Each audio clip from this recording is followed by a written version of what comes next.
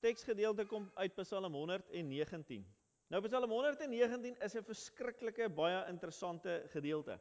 En hoekom doen ons vandag Psalm 119? Want soos julle kan onthou, het ons verlede keer gepraat oor die fondasie van ons lewens. Nie die fondasie van ons huis of wat ook al nie, maar die fondasie van ons lewenshuis, die rots waarop ons bou. En dit het ons laat dink en my laat dink oor wat moet ons doen om hierdie program in die gang te kry, om hierdie ding reg te bou. Wat se plan het ons wat ons uitleef? En aangesien ons in die begin van die jaar staan, het ons gesê, maar almal van ons is deel van 'n oefenprogram, nee, wie se nuwejaarsvoornemens was dit gewees of is dit steeds om gesonder te leef, om fikser te wees, om meer kere daardie dinge, die krag, die balans, die flexibility, te beoefen en te kry wat ons dalk 5 jaar terug gehad het, miskien 'n paar jaar terug, of dat ons op ons ou dag nie noodwendig moeilik sal loop of swaar sal kry nie. En dit het my gebring by, wat het ons nodig in ons geestelike lewe? Want soos ons elkeen weet, moet ons geestelik ook werk aan sake. Die van ons wat al in verhoudings gestaan het, weet as jy niks in daai verhouding doen nie, dan gaan daai verhouding by die venster uit. As ek nie tyd saam my kinders spandeer nie, dan ken hulle my nie. As hulle nie by die skool is nie, dan gaan hulle nie leer nie. Tyd en effort is altyd belangrik. Nou, as ons teruggaan dan het ons vir mekaar gesê, 'n nuwejaarsoefenprogram. Sê altyd as ons die regte kosse, die regte oefening, die regte roetine en die regte gewoontes het, dan lei dit tot verhoogde energie, meer lus vir die lewe, 'n beter voorkoms, meer produktiwiteit, al daardie dinge. Stem julle saam met my? So, as dit die geval is, dan moet dit seker vir ons geestelike lewe ook so wees. En ek dink dit is so, want ons het verlede week vir mekaar gesê, wat is wysheid? Die woord leer ons baie van wysheid. Wat is wysheid? Wysheid is om die regte hoeveelheid tyd te spandeer aan die regte sake. Stem julle saam? Die regte hoeveelheid tyd aan die regte sake. Te veel tyd aan een saak en te min tyd aan 'n ander, help ons nie werklik nie. En ons het gesê die vorige keer, die regte sake om hierdie fondasie te bou is kennis, insig, begrip, toewyding. Dit lei daartoe dat ek toewyding het. Want daardie dinge gebeur nie net van self nie. Dit gebeur nie van 5 minute hier en daar nie. Dit gebeur deur toewyding. Kennis, insig, begrip gebeur deur toewyding. En dit lei tot 'n verdieping in my lewe, my verhouding met God. En as ek 'n nuwe verhouding met God het, 'n lewende verhouding met God, dan verhoog dit sekere aspekte van my geloofslewe. Dan verhoog dit my sekerheid, my lus, my energie, my moed waarmee ek die lewe aanpak. En dis waarby ons vandag gaan stil staan. Waar begin ons? Ons almal weet eintlik waar ons begin, maar waar begin ons? En hoekom begin ons daar? Waar moet ons energie kry vir ons geestelike lewens? En Psalm 119 vertel vir jou en my daarvan. Maar baie belangrik om te weet is, Psalm 119 is 'n verskriklik interessante psalm. Almal het dit al gelees, die hele Psalm 119, hè? Om deurgelees, almal kan onthou wat hulle gelees het in Psalm 119? Okay, kom ons vinnige vraagie, hoeveel verse is daar? 172 verse. Wiskundige logika daar agter, vir die van julle wat gewonder het. Maar om Psalm 119 te verstaan en dat dit sin maak vir iemand wat dit nog nie deurgelees het nie, of vergeet het wat daar staan, gaan ons gou kyk waaroor gaan dit. Dit gaan oor 3 rolspelers. Eerste rolspelers is gelowiges. Hulle wat in 'n verhouding met God staan. Die tweede rolspeler is die gelowiges se vyande. Hulle wat verkeerd doen, hulle wat dinge nie aanpak volgens God se wil nie, wat alles probeer saboteer wat die gelowiges doen. En die derde een is natuurlik God self. God self wat 'n verhouding het met gelowiges. En hierdie 3 rolspelers het iets nodig om hulle verhouding te bestuur, kan ons seker maar sê. En dit is die Torah, die wet van God. Die wet van God verduidelik vir gelowiges wat God van hulle verwag. Dit verduidelik ook hoe hulle moet leef om God te dien. Maar dit sê ook dat dit die wat God nie loof en prys nie, sal accountable hou vir dit wat hulle doen. Nou baie interessant, die woord Torah of die wet, die woord wet, Torah is die Hebreëus vir wet, die woord wet kom voor reg deur hierdie Psalm. In Hebreëus en in Afrikaans en Engels of watter taal ons dit ook al dan lees. Maar dit gebruik sinonieme. Sinonieme wat ek aanhaal is woord, verordeninge, bevele, voorskrifte, gebooie, bepalings, beloftes. Alles verwys na die woord van God. So dit is duidelik dat God voorskrifte gee vir gelowiges van hoe om te leef, hoe om 'n effektiewe, goeie, gesonde verhouding met hom te hê. En dan gee dit ook weer sekere verhale en beloftes van God se verlossing aan sy kinders, soos wat ons vanoggend getuig het hierso. So die wet van God reguleer die verhouding tussen daardie drie partye. Maak dit sin vir almal? Nou, wie van ons as ons dink oor wet, dan dink ons aan die 10 gebooie. Dis ek reg as ek dit sê. Maar as ons kyk na hierdie Psalm, dan sê dit vir ons meer as dit. Daar's aanhalings uit die Ou Testament, daar's aanhalings uit die ander psalms. Hy gebruik verskillende digkunsmaniere wat deur die psalms voorkom.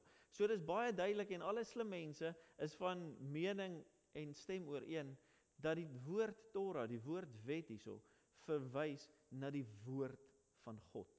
Die hele woord van God. Nie net die 10 gebooie of die eerste 5 boeke. Die Torah was die eerste 5 boeke van die, soos ons het vandag ken, die Ou Testament gewees. Want dit was die riglyne vir die Israeliete. Maar in hierdie Psalm verwys dit na die hele woord van God. So kom ons gaan lees. Ek gaan dit in 2 dele verdeel en ons sal nou sien hoekom. Julle sien daar bo staan 'n woordjie alef. Nou, ons sal nou daaroor gesels. So, ek gaan die Engels vir ons lees en dan sal ons die Afrikaans lees. Blessed are those whose ways are blameless, who walk according to the law of the Lord. Blessed are those who keep his statutes and seek him with all their heart. They do no wrong, but follow his ways. You have laid down precepts that are to be fully obeyed. Oh, that my ways were steadfast in obeying your decrees. Then I would not be put to shame. When I consider all your commands, I will praise you with an upright heart, as I learn your righteous laws. I will obey your decrees. Do not utterly forsake me. En dan die Afrikaans lees ons, dit gaan goed met die mens. Wie van julle weet waar daai Psalm of daai aanhalingkie nog voorkom? Dink so lank. Dit gaan goed met die wat onberispelik lewe, die wat wandel volgens die woord van die Here. Dit gaan goed met die wat sy verordeninge gehoorsaam, die wat met hulle hele hart sy wil doen, geen onreg pleeg nie en in sy weë wandel. U het u bevele gegee dat dit ten volle uitgevoer moet word. As ek tog maar net op 'n vaste koers kan bly en my aan u voorskrifte kan hou, as ek al u gebooie in ag neem, sal ek nooit raad op wees nie. U bepalings is regverdig. As ek hulle ter harte neem, sal ek u loof met 'n opregte hart. Ek sal my aan u voorskrifte hou, moet my tog nooit verlaat nie. Ons gaan eers net tot daar lees. Vriende, ek het gesê ons gaan in 22 groepies verdeel. Hierdie is die eerste groepie. Want Psalm 119 sê vir ons 'n paar goeters. Ek het gesê dit word aanhalings uit ander dele van die Bybel. Dit gaan goed met die mens. Waar kry ons dit? Enige iemand? Sê weer? Matteus 5, nog iets? Psalm 1. Dit gaan goed met die mens. So, hy gebruik geskrifte wat reeds daar was. Dit is ook 'n wysheidspsalm soos wat Psalm 1 was. En Psalm 1, interessant genoeg, handel ook oor die Torah, die wet van God en die gelowige se verhouding daarmee. Die tweede ding wat dit vir ons sê, is dat Psalm 1 eintlik dan die begin van die psalmboek was en Psalm 119 was heel moontlik bedoel om die laaste psalm in die psalmboek te wees. Want hy spreek dieselfde temas aan op 'n soortgelyke manier, net 'n bietjie anderste. En kom ek brei bietjie uit. 'n akrostigon. Wie van ons weet wat 'n akrostigon is? En dis waar die wiskundige dinge inkom. Jesusie, nou dink almal terug aan hulle matriek Afrikaans, nee. Die kinders of die jonger geslag, julle is verskoon. Die ouer geslag, as julle nie weet nie, daar het iemand in Birmingham geweet wat 'n akrostigon is. Ek noem dit net vir julle. Akrostigon is waar 'n digkuns, dis 'n manier van dig, waar die eerste letter van die alfabet gebruik word en 'n versie word daar geskryf. En elke reeltjie in daardie versie begin met daardie letter. Maak dit sin? En dan die tweede versie begin met B en gaan daarmee aan. So, die Psalm het begin met watter letter? Alef. Die Hebreëse alfabet loop Alef, Bet, Gimel, Dalet, He, Wav, Zayin, GT, bla bla bla. So, Alef is die eerste letter. Hier's 8 verse binne hierdie eerste deel, en elkeen van daardie 8 versies, reeltjies, begin met Alef. In die Afrikaans is dit nou nie duidelik nie, want die vertaling laat dit nie toe nie. Maar in die Hebreëus is dit baie duidelik. So elke reeltjie begin met Alef. So as ons vat 8 reeltjies, 8 A's, maal met 22 letters wat daar in die Hebreëse alfabet is, gee dit vir ons, die wiskundiges, 172 verse. So as ons dit afbreek, dan verstaan ons bietjie meer rondom hoekom dit so geskryf is. Die derde ding is, hoekom 8? Want 8 was gesien in die antieke tyd as die oorronding, as die vervolmaakting van die volmaakte getal 7. So daai keer wat jy sê, jy moet 110% gee, dis daardie effek. Dat ons vir die kinders sê, hulle moenie net 90 of 50 gee nie 100%, hulle moet alles gee wat hulle kan gee, 110%. Nou hierdie getal 8 is basies dit. Dit is 'n oorbeklemtoning van 7, kan ons maar sê. So as ons weer terug gaan na Psalm 1 toe, dan kan ons verstaan dat baie mense sê, hierdie was bedoel om die laaste Psalm te wees. Maak dit sin vir almal? As ons dan gaan kyk na die betekenis van hierdie eerste 8 verse, dan is dit baie eenvoudig. Ware geluk is om jou hele lewe in gehoorsaamheid aan God te wy. Ware geluk is om jou hele lewe in gehoorsaamheid aan God te wy. In gehoorsaamheid waaraan? In gehoorsaamheid aan die woord van God.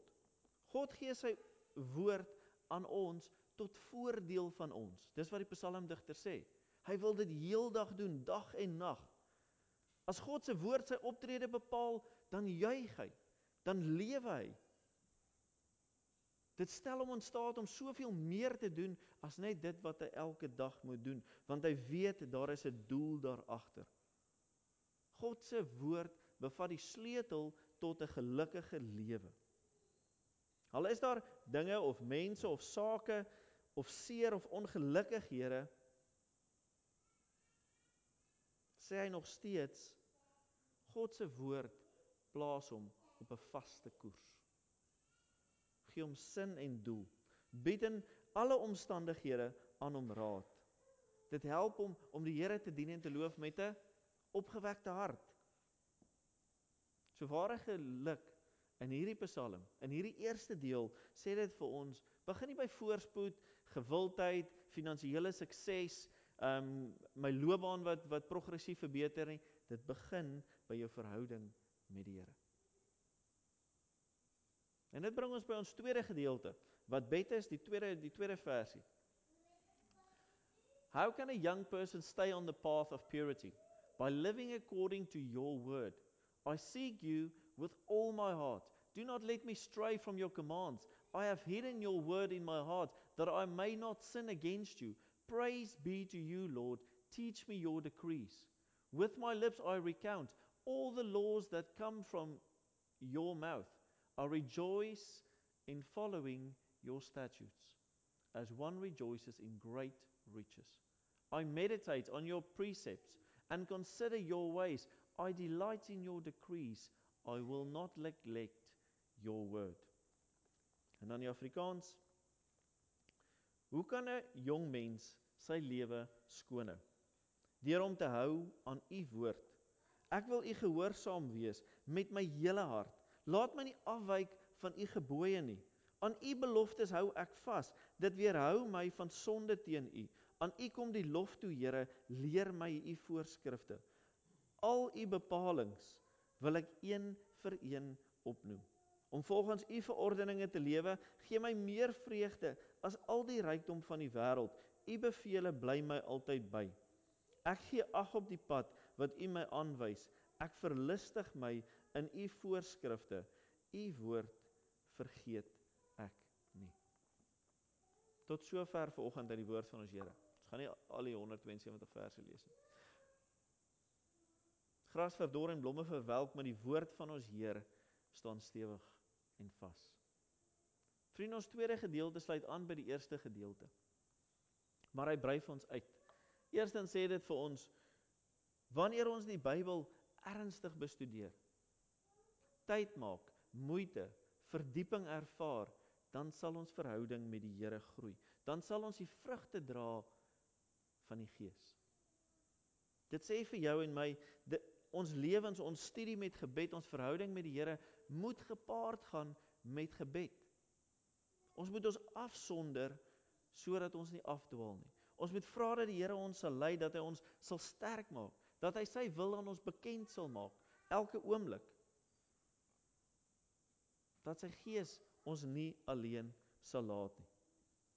As ons besig is met sy woord, sal ons ontdek, sal ons weet ek en jy, dat hy weerhou sonde, verkeerde sake, al daardie dinge van ons.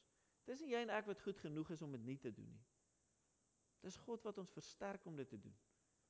Ons hou aan hom vas en daardeur versterk hy ons. Want hy gee ons 'n nuwe sin en nuwe doel. Hy gee ons nuwe prioriteite.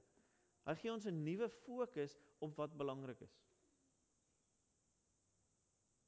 Almal van ons onthou toe ons Engeland toe gekom het, né?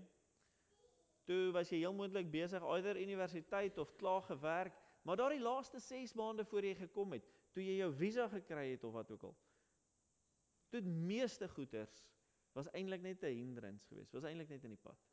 Want jou hele gedagtes, jou fokus, alles in jou lewe het gegaan oor hierdie nuwe avontuur wat voor lê. Is ek reg as ek dit sê? Alle projekte en dinge wat ons aanpak, soveel tyd en energie gaan daarin. En dis wat die psalmdigter vir ons wil sê. As God ons fokus is, dan gaan soveel tyd en energie daarin ingaan, dat ons nie tyd gaan hê vir die verkeerde dinge nie. Om ons lewe met werk en kinders en familie en alles te balanseer, dan vul God ons lewens en nie verkeerde goeders nie. En dan breek ons uit in lof, dan juig en sing ons, want dan begin ons verstaan wat dit is om 'n lewende verhouding met hom te hê.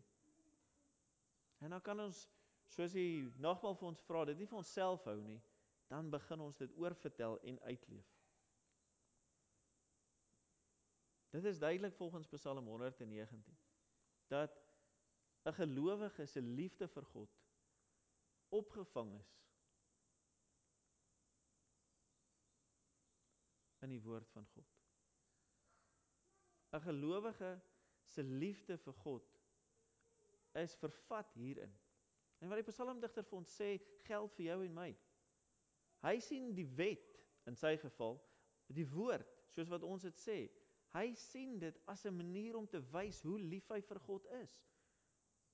Nie as wette en reëls wat hy moet nakom, anders gaan hy met 'n scepter oor die kop geslaan word nie, maar as 'n manier om te wys hoe lief hy vir God is. Dinge wat ons elke dag doen en kan doen, vir ons kinders, vir ons man of ons vrou, waar ek myself dalk nie eerste plaas nie, mense by die werk, is 'n manier om te wys dat ek lief is vir God en sy woord gehoorsaam. Psalm 119 sê vir ons, dat God se liefde vir sy mense duidelik word deur sy woord. So die kere wat ons wonder of God lief is vir my, of wonder of God vergeet het van my, hoekom al hierdie dinge met my gebeur, dan sê die psalmdigter, gaan praat met God, gaan soek hom, want sy liefde is vervat hierin. As ons die tyd saam met hom spandeer, sal ons seker wees daarvan. En sal ons ook seker wees, die derde een, dat dit 'n instrument is om te bepaal wie sy kinders is en wie nie sy kinders is nie. Vriende, die woord van God, as ons dit so sien, en ons kyk na al die aanhalings wat die psalmdigter regdeur Psalm 119 gemaak het van die Ou Testament en die psalms en die maniere van digkuns wat hy kombineer en alles, dan besef ons, Psalm 119 is 'n toewydingsgebed. Is 'n gebed wat hy bid vir God om 'n plan te hê. 'n geestelike plan. 'n plan wat sy verhouding met God sal versterk, sal verdiep, sal vernuwe. En dit begin by 2 punte. Net 2 punte. Hoe weet ons dit verseker, as dit wat ons nou gelees het en gepraat het, nie genoeg is nie? Ons weet dit verseker om te kyk wanneer hierdie Psalm geskryf is. Ons almal weet van die ballingskap, né? Hande op as jy nie weet nie, dan verduidelik ek gou. Ons almal weet van die ballingskap. Die Israeliete was weggevoer, hulle het afvallig geword, hulle was sondig. Ander konings het gekom met hulle oorgeneem, die tempel was verwoes, die land was verwoes, die geloofs, hoe kan ek sê, die geloofskern, julle wat hier sit, was weggevoer gewees. En in ballingskap in 'n ander land gaan gesit. Daniel, sy vriende, al daai ouens, julle onthou. Hierdie Psalm is in 'n na-ballingskap tydperk geskryf. So na die ballingskap verby was, teruggekom en hulle het gesê ons moet verwoord wat ons glo en wat ons gesien het en wat ons ervaar het. Hoekom? Want hulle het geglo in die ballingskap tydperk, God het homself onttrek. Hulle was so sondig en het so verkeerd gedoen dat God hom onttrek het. En daarom het hulle verloor, daarom is hulle weggevoer. So God se woord, se wet, was 'n manier van God om sy hand uit te strek na hulle toe. En vir hulle te sê, hier is my hand, neem dit. Hou vas hieraan, want ek strek dit uit na jou toe. Psalm 119, vriende, sê presies dit vir jou en my vanoggend. Dit sê vir ons eerste, kyk vir God. Soek God. Sy hand is uitgestrek na jou toe, want jy en ek staan in die psalmdigter se skoene vanoggend. Ons leef ook in 'n naballingskap tydperk. Ons leef ook in 'n wêreld waar ons oortuigings en ons geloof ge-challenge word. Waar ons kinders, sal ek jy my nou dag vertel, in klasse en skole is, waar daar nie ander gelowiges is nie.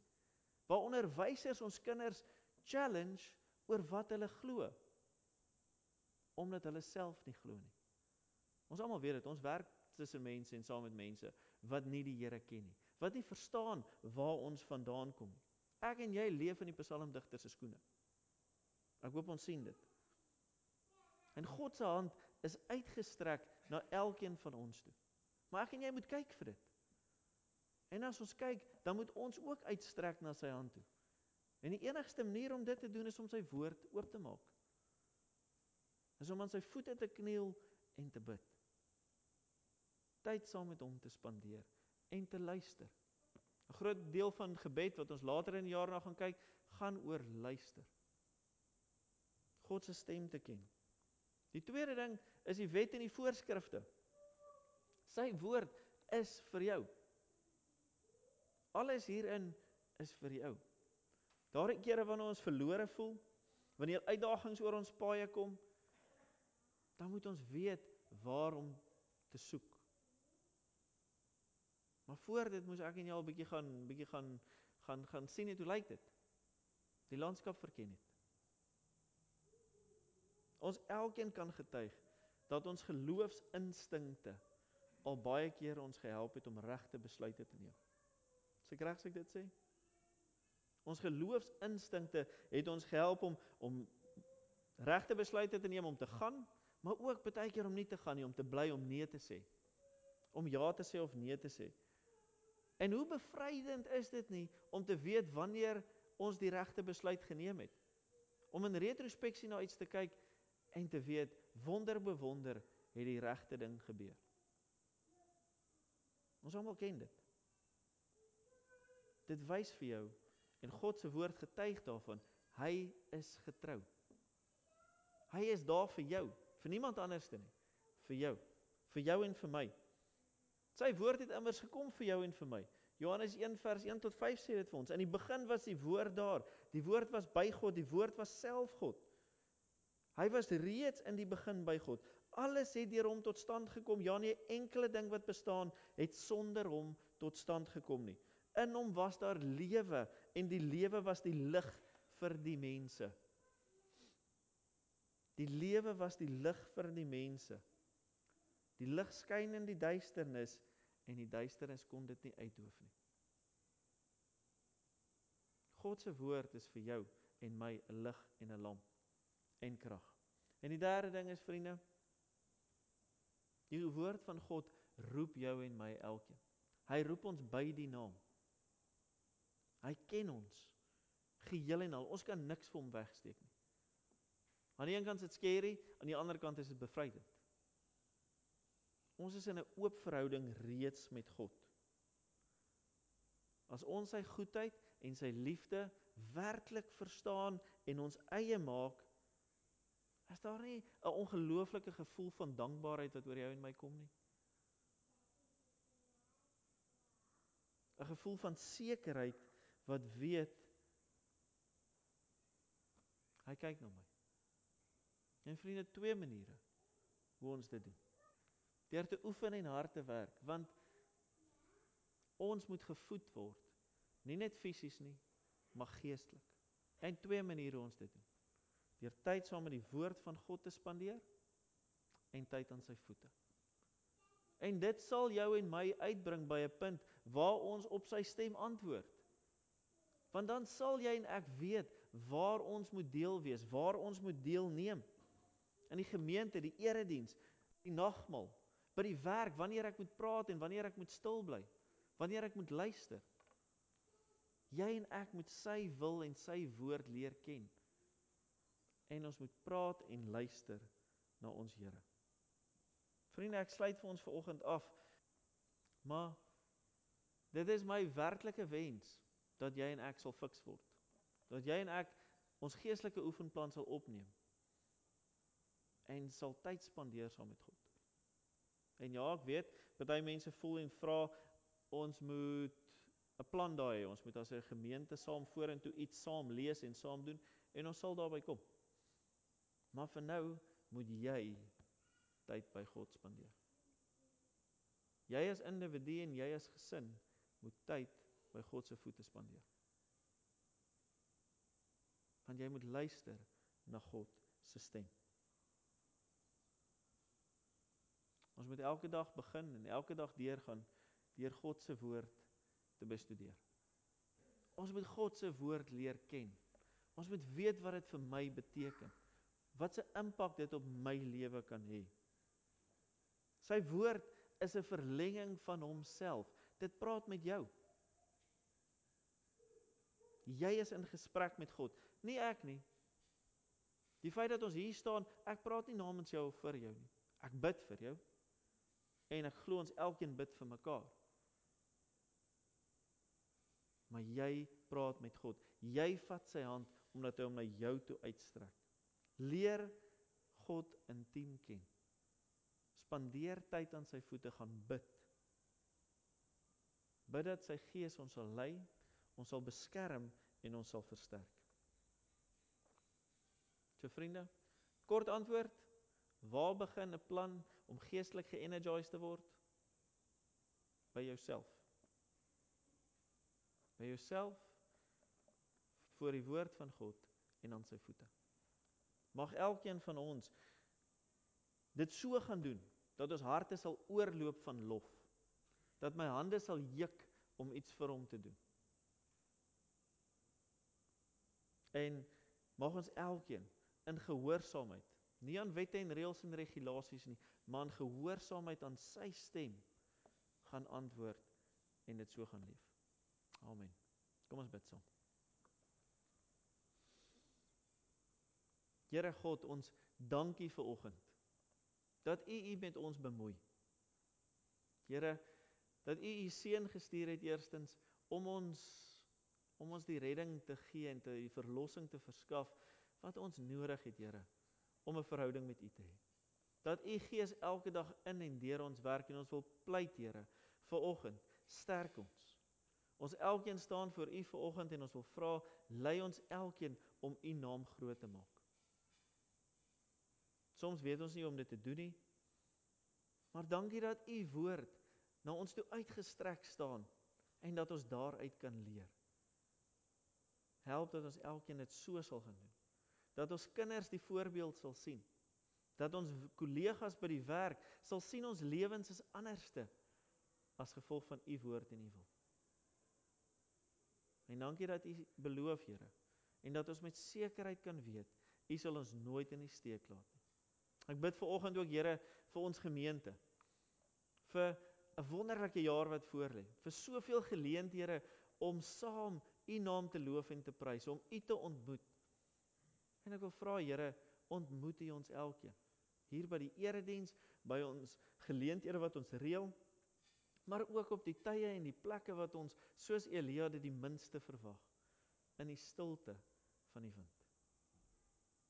Here, ons bid vir SA gemeente as geheel, ons bid vir LBC, Loughton Baptist Church, en ons bid vir die kerk in Engeland en reg oor die wêreld, dat u liefde ontvang sal word, dat u liefde verstaan sal word, Here, en dat u liefde mense se lewens en harte sal verander.